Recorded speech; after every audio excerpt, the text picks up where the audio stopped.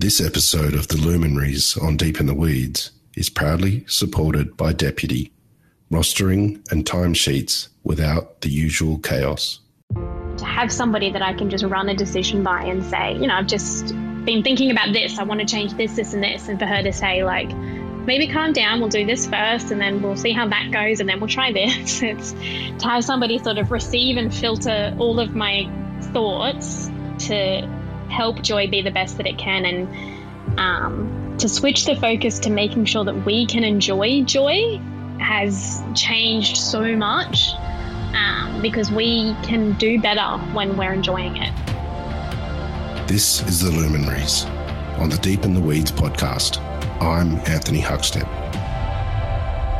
For the most part, kitchens the world over are full of brigades, teams of chefs that combine to deliver the culinary offering of a venue. But in hospitality, one size does not fit all. There are some that have not only changed the realms of gastronomy for their city, but the way a restaurant operates too.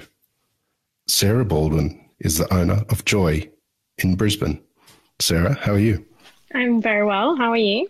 I'm good. You probably have the least amount of staff out of any restaurant in Australia. Tell us about Joy and how it started. It started pretty much trying to figure out a way to sustainably stay in the industry. And I started it with Tim nearly 3 years ago now. And we both were at a point where it was either leave hospitality or try and create something that would run the way that we wished hospitality venues ran. So we pretty much thought about all of the things in restaurants that we've worked at and dined at that we didn't like, and we removed them from the picture and we got left with 10 seats and 36 square meters. Well, tell us what some of those things were that you didn't like, that you felt the need to remove in order to make a sustainable restaurant. A lot of it was stress, waste, a lot of like people management. I think that it's really nice to work with people, but I never wanted to be I never wanted to micromanage humans as my job. And I know that if I was running a restaurant with staff, that eventually I would have to, even if I didn't want to, I wouldn't be able to not manage the people. And I never wanted to do that. I really just wanted a place to cook and to meet the people that I was cooking, because I really like doing front of house and I've done a lot of front of house in my career. So to combine the connection of the people and the cooking, it added an element of enjoyment to the cooking. Brisbane has some amazing restaurants and has had incredible restaurants over the last couple of decades. But Joy is something a little bit different, a 12-seat restaurant, a little kind of hole in the wall. Tell us about what the experience is like there and what it's like to run something that's so small. The best way to describe it is sort of like just going to a dinner party, I guess. Sometimes if you're dining with three other people, three of your friends, then you can sort of keep to yourself. But if you're a single diner or if you're in a party of two, then it is often that you interact with everybody in the room. You don't know what you're eating until I'm putting it in front of you, or Maddie and I are putting it in front of you and we're explaining it. You get to choose your drinks, but that's pretty much it. We tell you when to arrive, we tell you where to sit, and then you sit down and we ask you what you'd like to drink, and then the rest is pretty much you sit there and we potter around you, making sure that you're looking at things that are exciting and tasting things and hearing stories. And then after 2.5 hours, we open the door and say goodbye. What you've created there is quite progressive in Australia, let alone in Brisbane. What was the first year like for Joy? Was it challenging with that model? It was so bizarre. I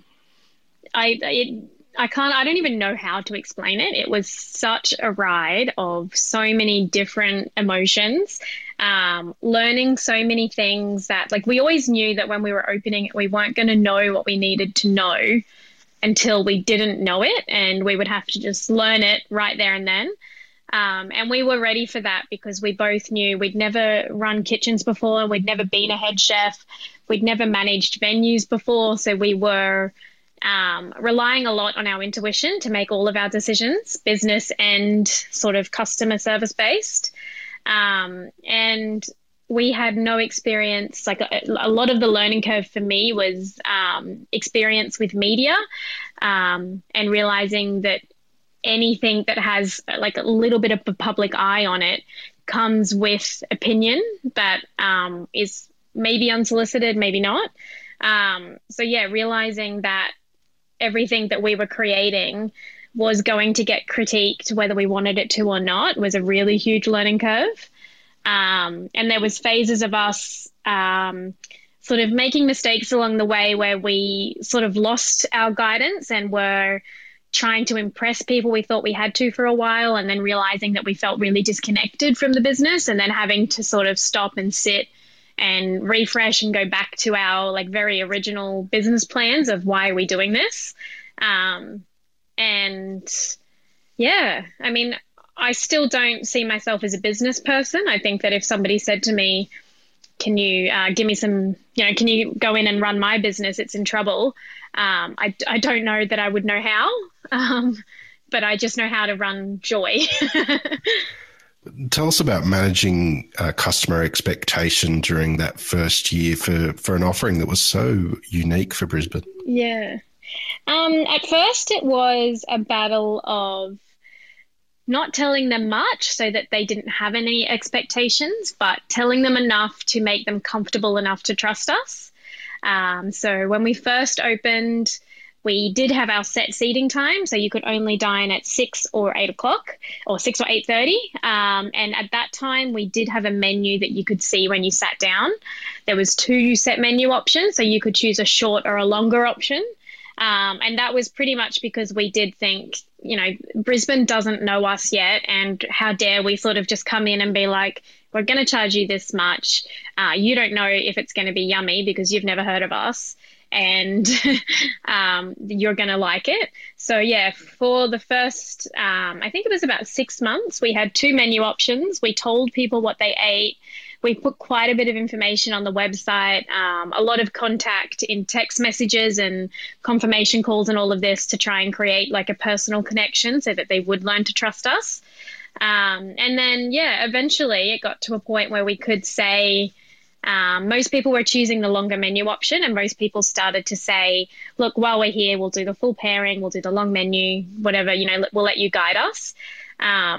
And then once we got to about 90% of people choosing that, we just decided we have to trust ourselves the way that most of those people are trusting us. And so we're just going to offer one menu and hide all of everything that we can, and just hope that we can surprise people along the way. And yeah, there's been tricky bits. There's still people now that don't understand it. But I've learned how to be very gentle with those people, because it's not that they are always objecting to what we're doing. It's just that it is very confusing. And when we take people out of their comfort zone, they get defensive, and that's totally understandable because we're human.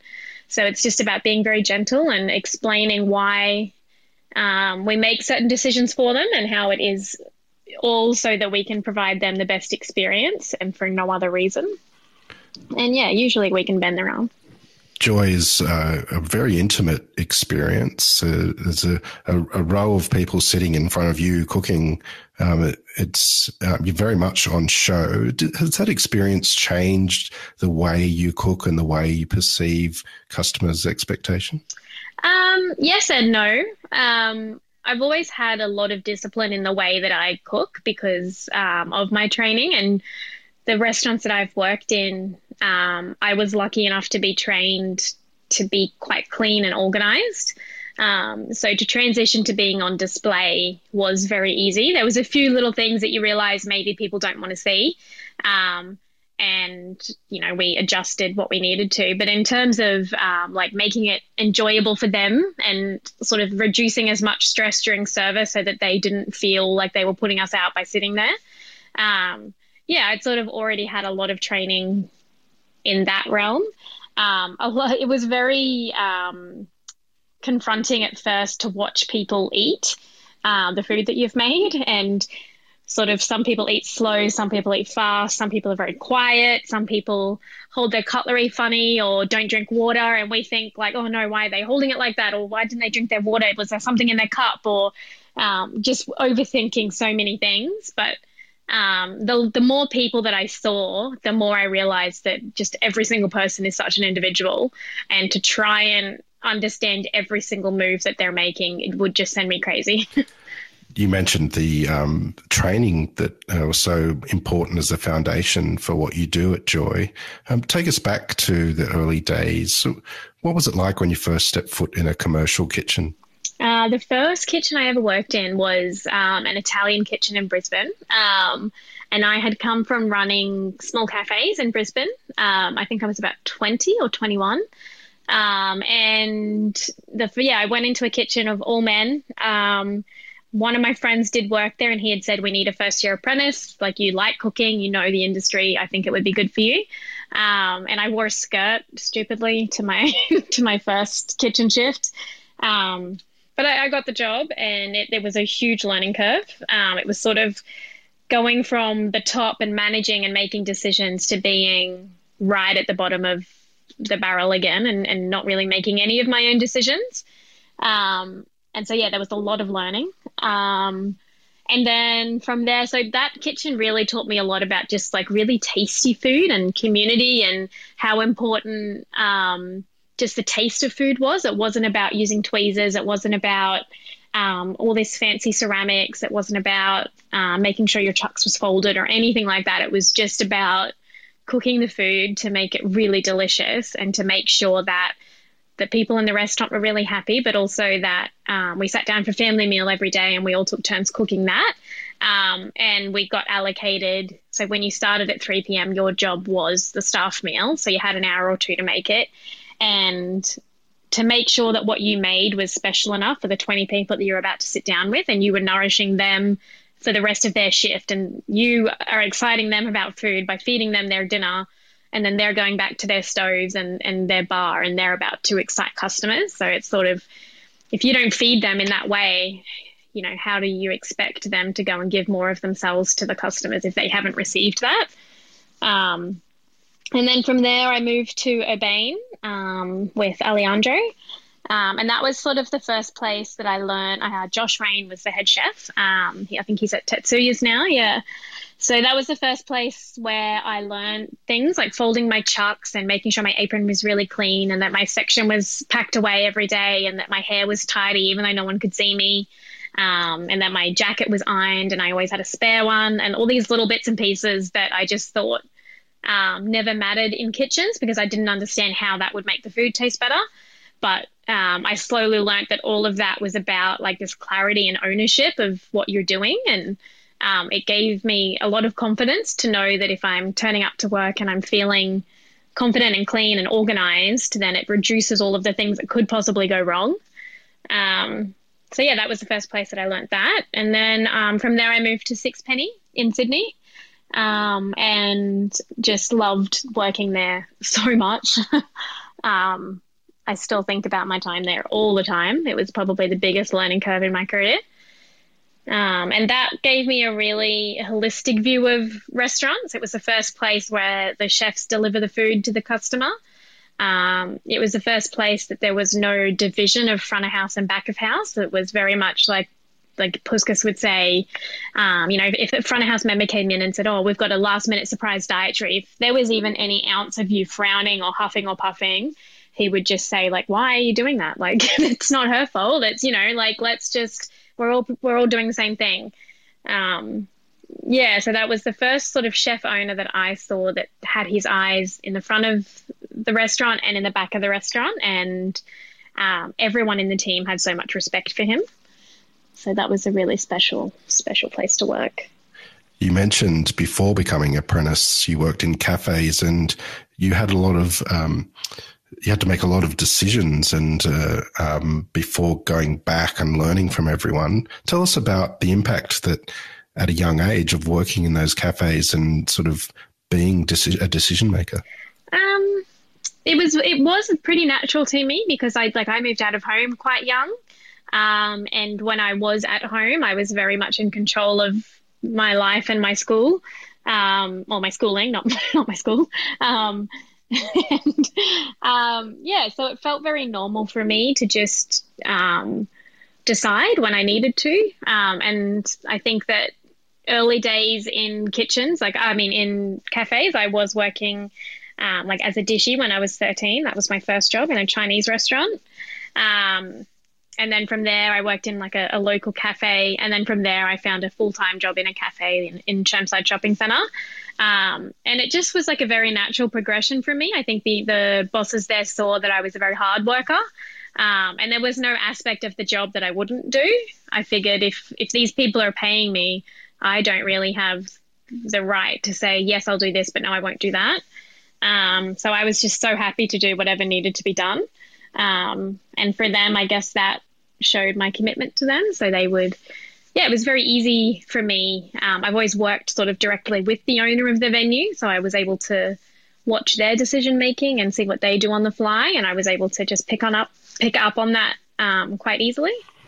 Early on, you mentioned that in the creation of Joy, one of the things that you wanted to remove from the environment was as much stress as possible. Tell us about the impact of stress over your career. Stress has been really detrimental to me mentally and physically. I guess whenever your mental health is declining, it directly affects your physical health. And when I was in Sydney, I had a lot of stress. I think a lot of it was due to isolation. I didn't have a lot of friends when I was there. And sorry, I'm just going to remove my puppy from the bedroom. Oh, he's under the bed. Sorry. Hang on. I'm just going to get out. He's not. So sorry. I noticed that I wasn't able to think properly when I was stressed. I was making a lot of very rash decisions. I felt really not confident. In the first year of Joy, I was feeling very, whenever I get very stressed, it makes my anxiety a lot worse, and it makes my mental health really decline. So for the first year of Joy, I didn't really have any way of managing that. I had Tim there to help. I was sober in my first year of Joy. I had Tim there to help me sort of stay sober because he's been sober also for about 15 years. So to have him there sort of helping me through that, it was really good. But as soon as he left the business was when I started drinking, purely because I was stressed and I didn't know how to manage it. And whenever there's stress, I find myself, I guess I blamed Joy for the stress. So it was hard to go in on some days and see this place and feel frustrated by it. When it wasn't Joy's fault, it was my management of the stress, because there's always going to be stress in every day. You can't remove stress from your life, but you can sort of redirect your projection of that frustration because of the stress or, Depression and anxiety are not uncommon for people working in such high energy and stressful jobs in hospitality. How have you managed to keep a hold on them and manage it? For me, the biggest tool that I use for my mental health is sobriety. And I know that that's not for everybody. It can be too extreme for some people. But finding your people to be sober with, or finding the people that are happy for you to be sober without the pressure of drinking. I'm a huge advocate for therapy and for being really open about your mental health. So many people that see me being open about it message me and thank me, saying, this is how change happens, to to know that somebody else is feeling it is, it makes them feel so much less alone. And I know through like personal experience, the people around me that have, committed suicide or overdosed or tried to commit suicide or, ended up in hospital because of their mental health. There's so often people that you just go, oh my God, I had no idea that person was suffering, because they don't think they can talk about it. They think that they're the only ones feeling it. There's not a lot of time and energy in kitchens to have, when you finish your shift, it's 1 or 2 a.m., you're tired, you want to go home. And when you get up in the morning, you have to go straight to work and you're working all day. There's not that much time to just stop and think, I'm not feeling great. What do I do? So yeah, it's important for me, especially with Maddie. We're both very open about our mental health, and we do the absolute best we can to help each other through that and to make sure that at any time one of us is feeling down, that we're in touch with that. And we've taken mental health weeks at Joy. There's been 2 weeks where I've had to call customers and cancel them and just say, there's been a bit of a personal thing this week, and for that reason we're going to have to reschedule you. And that's just because I've said to Maddie, I don't think I can go in there this week. It's, I need time to myself. This episode of The Luminaries on Deep in the Weeds is proudly supported by Deputy, helping managers and staff do their best work. Hospitality is where Deputy was born. This is the industry we have pledged to help thrive. Hospitality thrives with Deputy because of the great people management we bring through easy rostering, timekeeping, and communication. And that's just the start.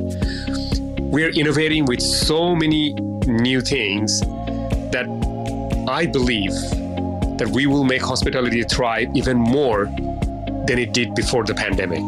For more information, go to deputy.com. What have been some of the positives on your life? You've been sober for quite a while now. What sort of positive impact is that having on you? Mostly like this clarity and control that I have of my brain. So I started being sober when I was about 22, and I was sober until I was 29, so about 8 years. And before that, I was a very heavy drinker, and my life felt messy, and I sort of made decisions as I needed to make them, my decisions weren't thought through.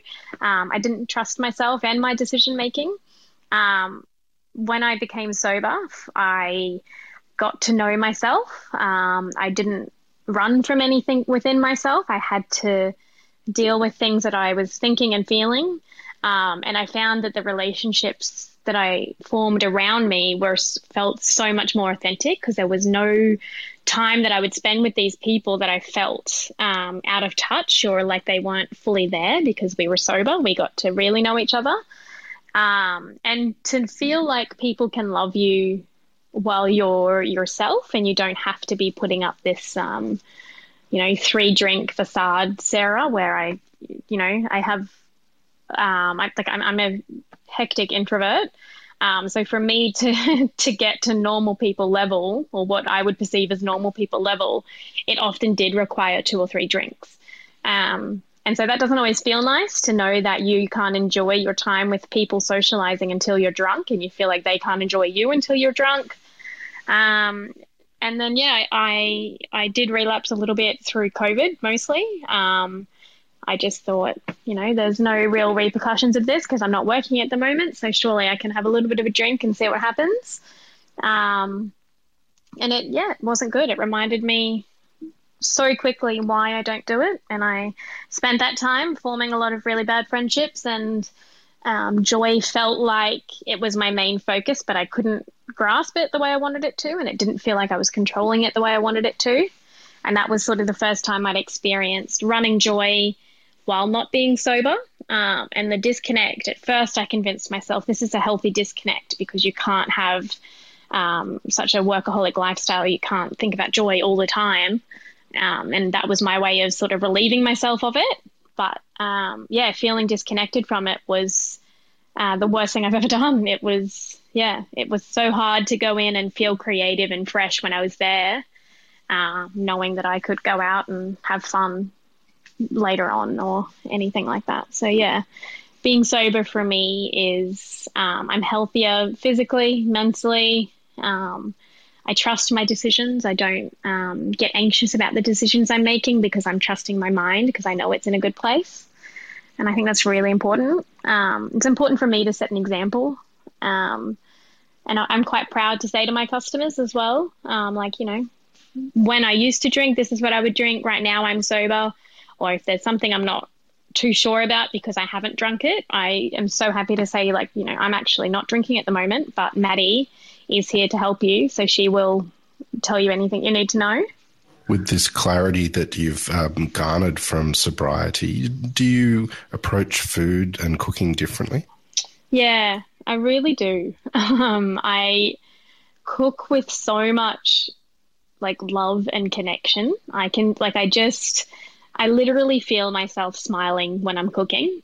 It doesn't feel like I'm like running on this time schedule. Like I know I've got my prep list next to me, but I'm not constantly stopping and going back to it. Like I just feel this like flow of cooking and grabbing what I need to grab and mixing it into things and moving on to the next job. And everything just feels so right. And like day to day, I can just be like, oh, actually, even though this is on the menu and I told Maddie I was going to do this, I just feel like I want to do this today. And I can just, you know, say to Maddie, don't put the menus yet. I feel like changing something. She just looks at me like, oh, really? Like, I just saved the menu. But yeah, I feel such it feels like cooking is such a blessing to me. And it's the only thing in my life that's ever been natural to me. And yeah, to be completely sober and clear in the mind and just literally enjoying every single moment I have with food is such a treat. Well, tell us about your food and the creative process. So do you have a dish or two that you can tell us about that sort of exemplifies where you are with your cooking at the moment? Yeah, I mean, the whole menu, I struggle to see because the menu is about 8 courses, different sizes and sort of structures. But I sort of struggle to disconnect each course as an individual dish. I see the whole menu as a dish. So like the basis of everything I cook is it just has to be yummy. I see so many of my customers just like taking the first bite of something and they just look at the plate and I can see them just thinking like, what is going on here? And I do want my food to look beautiful, but I would never sacrifice the flavor of it or the enjoyment of it or the edibility of it just to make it look good. I have this very strong theory that you should not ever make your customers eat your ego. And just because someone else is doing something or there's a food trend somewhere, you don't have to do that. And your customers will trust you if you make it delicious. So the first 3 bites of the menu are just like 3 little, 3 little snacks is what we call them. So the first bite you get is cornbread with ricotta and some Sancho pepper through it with some pepitas roasted.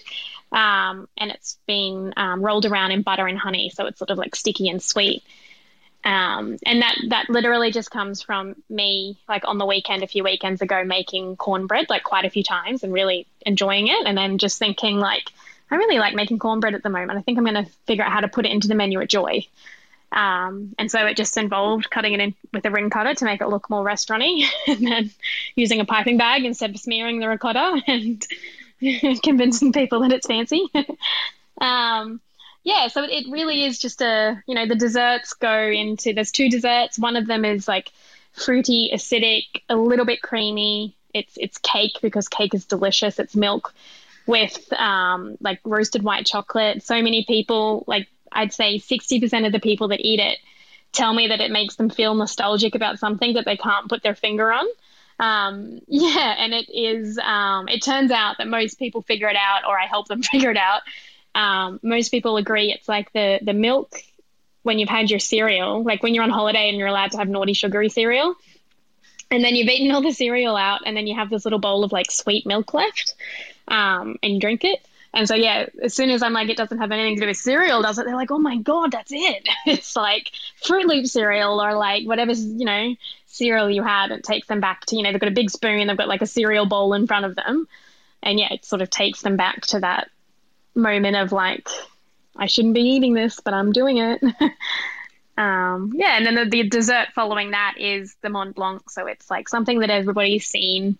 It's got gold on it. It's in a beautiful bowl. And that really is just like a little bowl of yummy. And it's a special way to finish. We always say that the gold on top is to give them some good luck. And like to see them giggle at that makes me really happy. It's just the main course for me. Like it's a piece of lamb on a plate that's a beautiful plate, and it's just been sauced, and then I give them 3 plates of sides, 2 of them marinated veg. We work with Neighbourhood Farm at the moment, so they're sending us different veg all the time, and then there's bread. And for me, that just reminds me of like every delicious barbecue you go to, when you've got your plate and you go and get your steak, and then you walk along the table with all the salads and you just load them all on, and you've got this like mishmash cold hot salad. There's like vinegars and creams and all these different things mixing together, and it's just yummy. So yeah, I tell people like, that plate, there's your lamb. These ones are all your sides. I recommend adding them to your lamb plate. And then there's bread here. So once you've eaten all that up, there will be so many sauces and oils left behind. Just grab the bread and mop it all up. And the plates look disgusting. Like as soon as people have loaded all their sides onto it, I would never give it to somebody like that. But the fact that they can do it themselves just by me guiding them, it reminds me of like a barbecue plate. It's tasty. As Joy has evolved, what have you got better at in a business sense?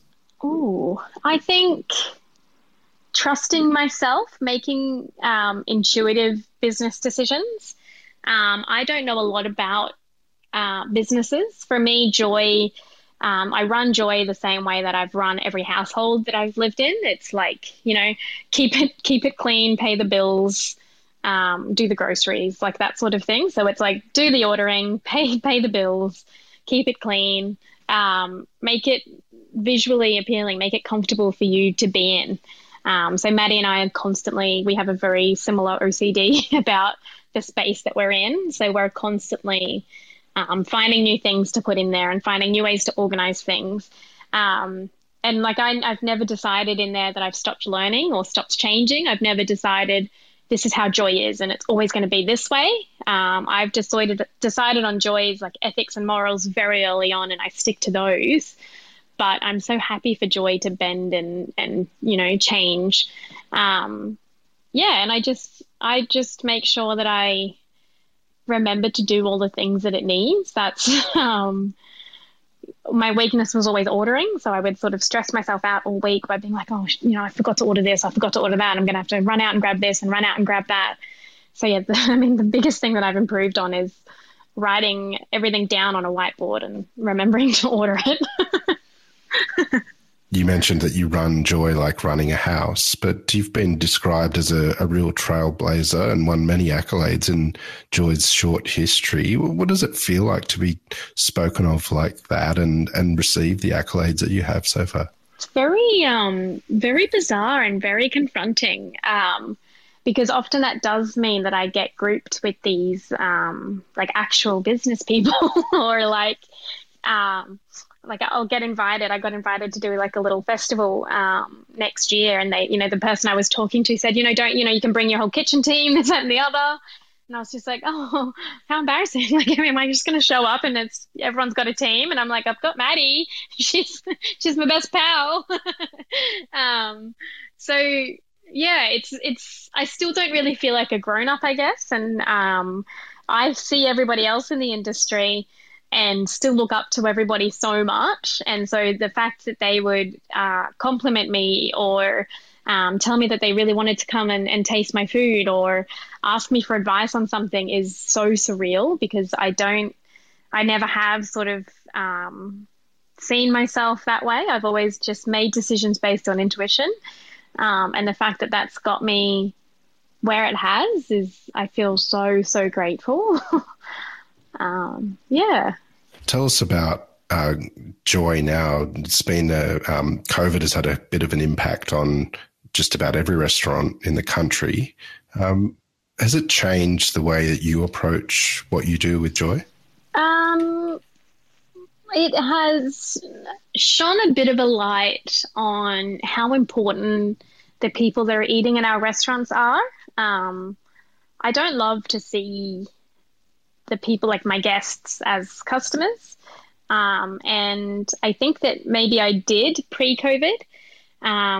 That when I lost the access to my restaurant because of COVID, the fact that we closed for 6 months and then did a booking release and we filled right back up again, made me like literally think about I still look at every single name that comes through as a booking, and every release I do, and I feel so, so grateful, and I recognize every single one that's a repeat diner. And it makes me when I'm prepping, because there's 10 and I sort of prep the 5:30 sitting and I prep the 8:30 sitting on, separate trays. So I'll be doing 10 of this and 10 of that. Every time I do one thing, or wash the leaves or pick the herbs, I'm literally thinking about, I would never put an ugly herb in there, not because I'm trying to get this standard of fine dining, just because why would I want to give this guest an ugly herb? They deserve this perfect herb. And I want to give them that. And yeah, it's made me feel a lot more connected to my customers, my guests. Before I think I was purposely putting up this barrier of you're dining at Joy, I'm the chef here, I'm giving you this food experience. But by letting that wall down a little bit and just being so open with the guests and just letting them ask me what they want to ask, and me being silly in front of them if I feel like it, or dropping things and making mistakes, and just feeling like I can genuinely thank them every single time. When Maddie literally hand writes on every single menu, "Thank you, lots of love, Maddie and Sarah." And we literally mean that every single time that it's written. And Maddie wax seals every single menu. And we notice when there's an ugly one, and we label that one the backup one, because we would not ever want a customer to leave our table with something that wasn't what they deserve. And the fact that they are giving us their time and they're getting up and getting dressed, and some of them don't eat all day in anticipation to stay hungry. For some reason, we get customers that are dine out all the time and they eat every weekend, and this is, another special dinner. But then we get some customers that are, the first night out without their child in 3 years, and it's, they've saved for 3 months for this, and they've got their babysitters and they're going to stay in a hotel. It's we owe it to them to just thank them. And the best way to thank them for trusting us is to just give them such a beautiful experience, because I can't do what I love doing unless they're sitting there and receiving it over and over again. And I don't, why would I ever want to give them something that's not beautiful? Because, they deserve a beautiful time, and I'm so grateful that they're there. And we can't run venues without customers. And customers are humans, and we're humans, and we're all just looking for a nice time. Joy is one of the most unique establishments in the country, but how much joy has Joy given you? So much. There's been moments of darkness, definitely. There's been moments of doubt. In the last little while, though, I'd say in the last year, I haven't felt anything but absolute happiness. And even in moments where I really felt a bit lost, I was able to just reflect and say, every decision I make puts Joy first. And I mean, it's gotten to the point now where we open 3 days. So Maddie and I do Thursday, Friday, Saturday, 2 services a night. We do Wednesday as a big prep day. Tuesday, we both kind of work from home on our laptops. Sometimes we have to go in and do something, but usually not. And the Sunday, Mondays off are really, really important. And to have somebody in there that I'm genuinely enjoying their company. Maddie and I do not argue. We don't get angry at each other. We don't project any feelings onto each other. We're so honest and open. And I feel so supported by her all the time. And to have somebody that I can just run a decision by and say, I've just been thinking about this. I want to change this, this, and this. And for her to say, maybe calm down, we'll do this first and then we'll see how that goes and then we'll try this. It's to have somebody sort of receive and filter all of my thoughts to help Joy be the best that it can, and to switch the focus to making sure that we can enjoy Joy has changed so much, because we can do better when we're enjoying it, and it's so important that we're having a good time in there.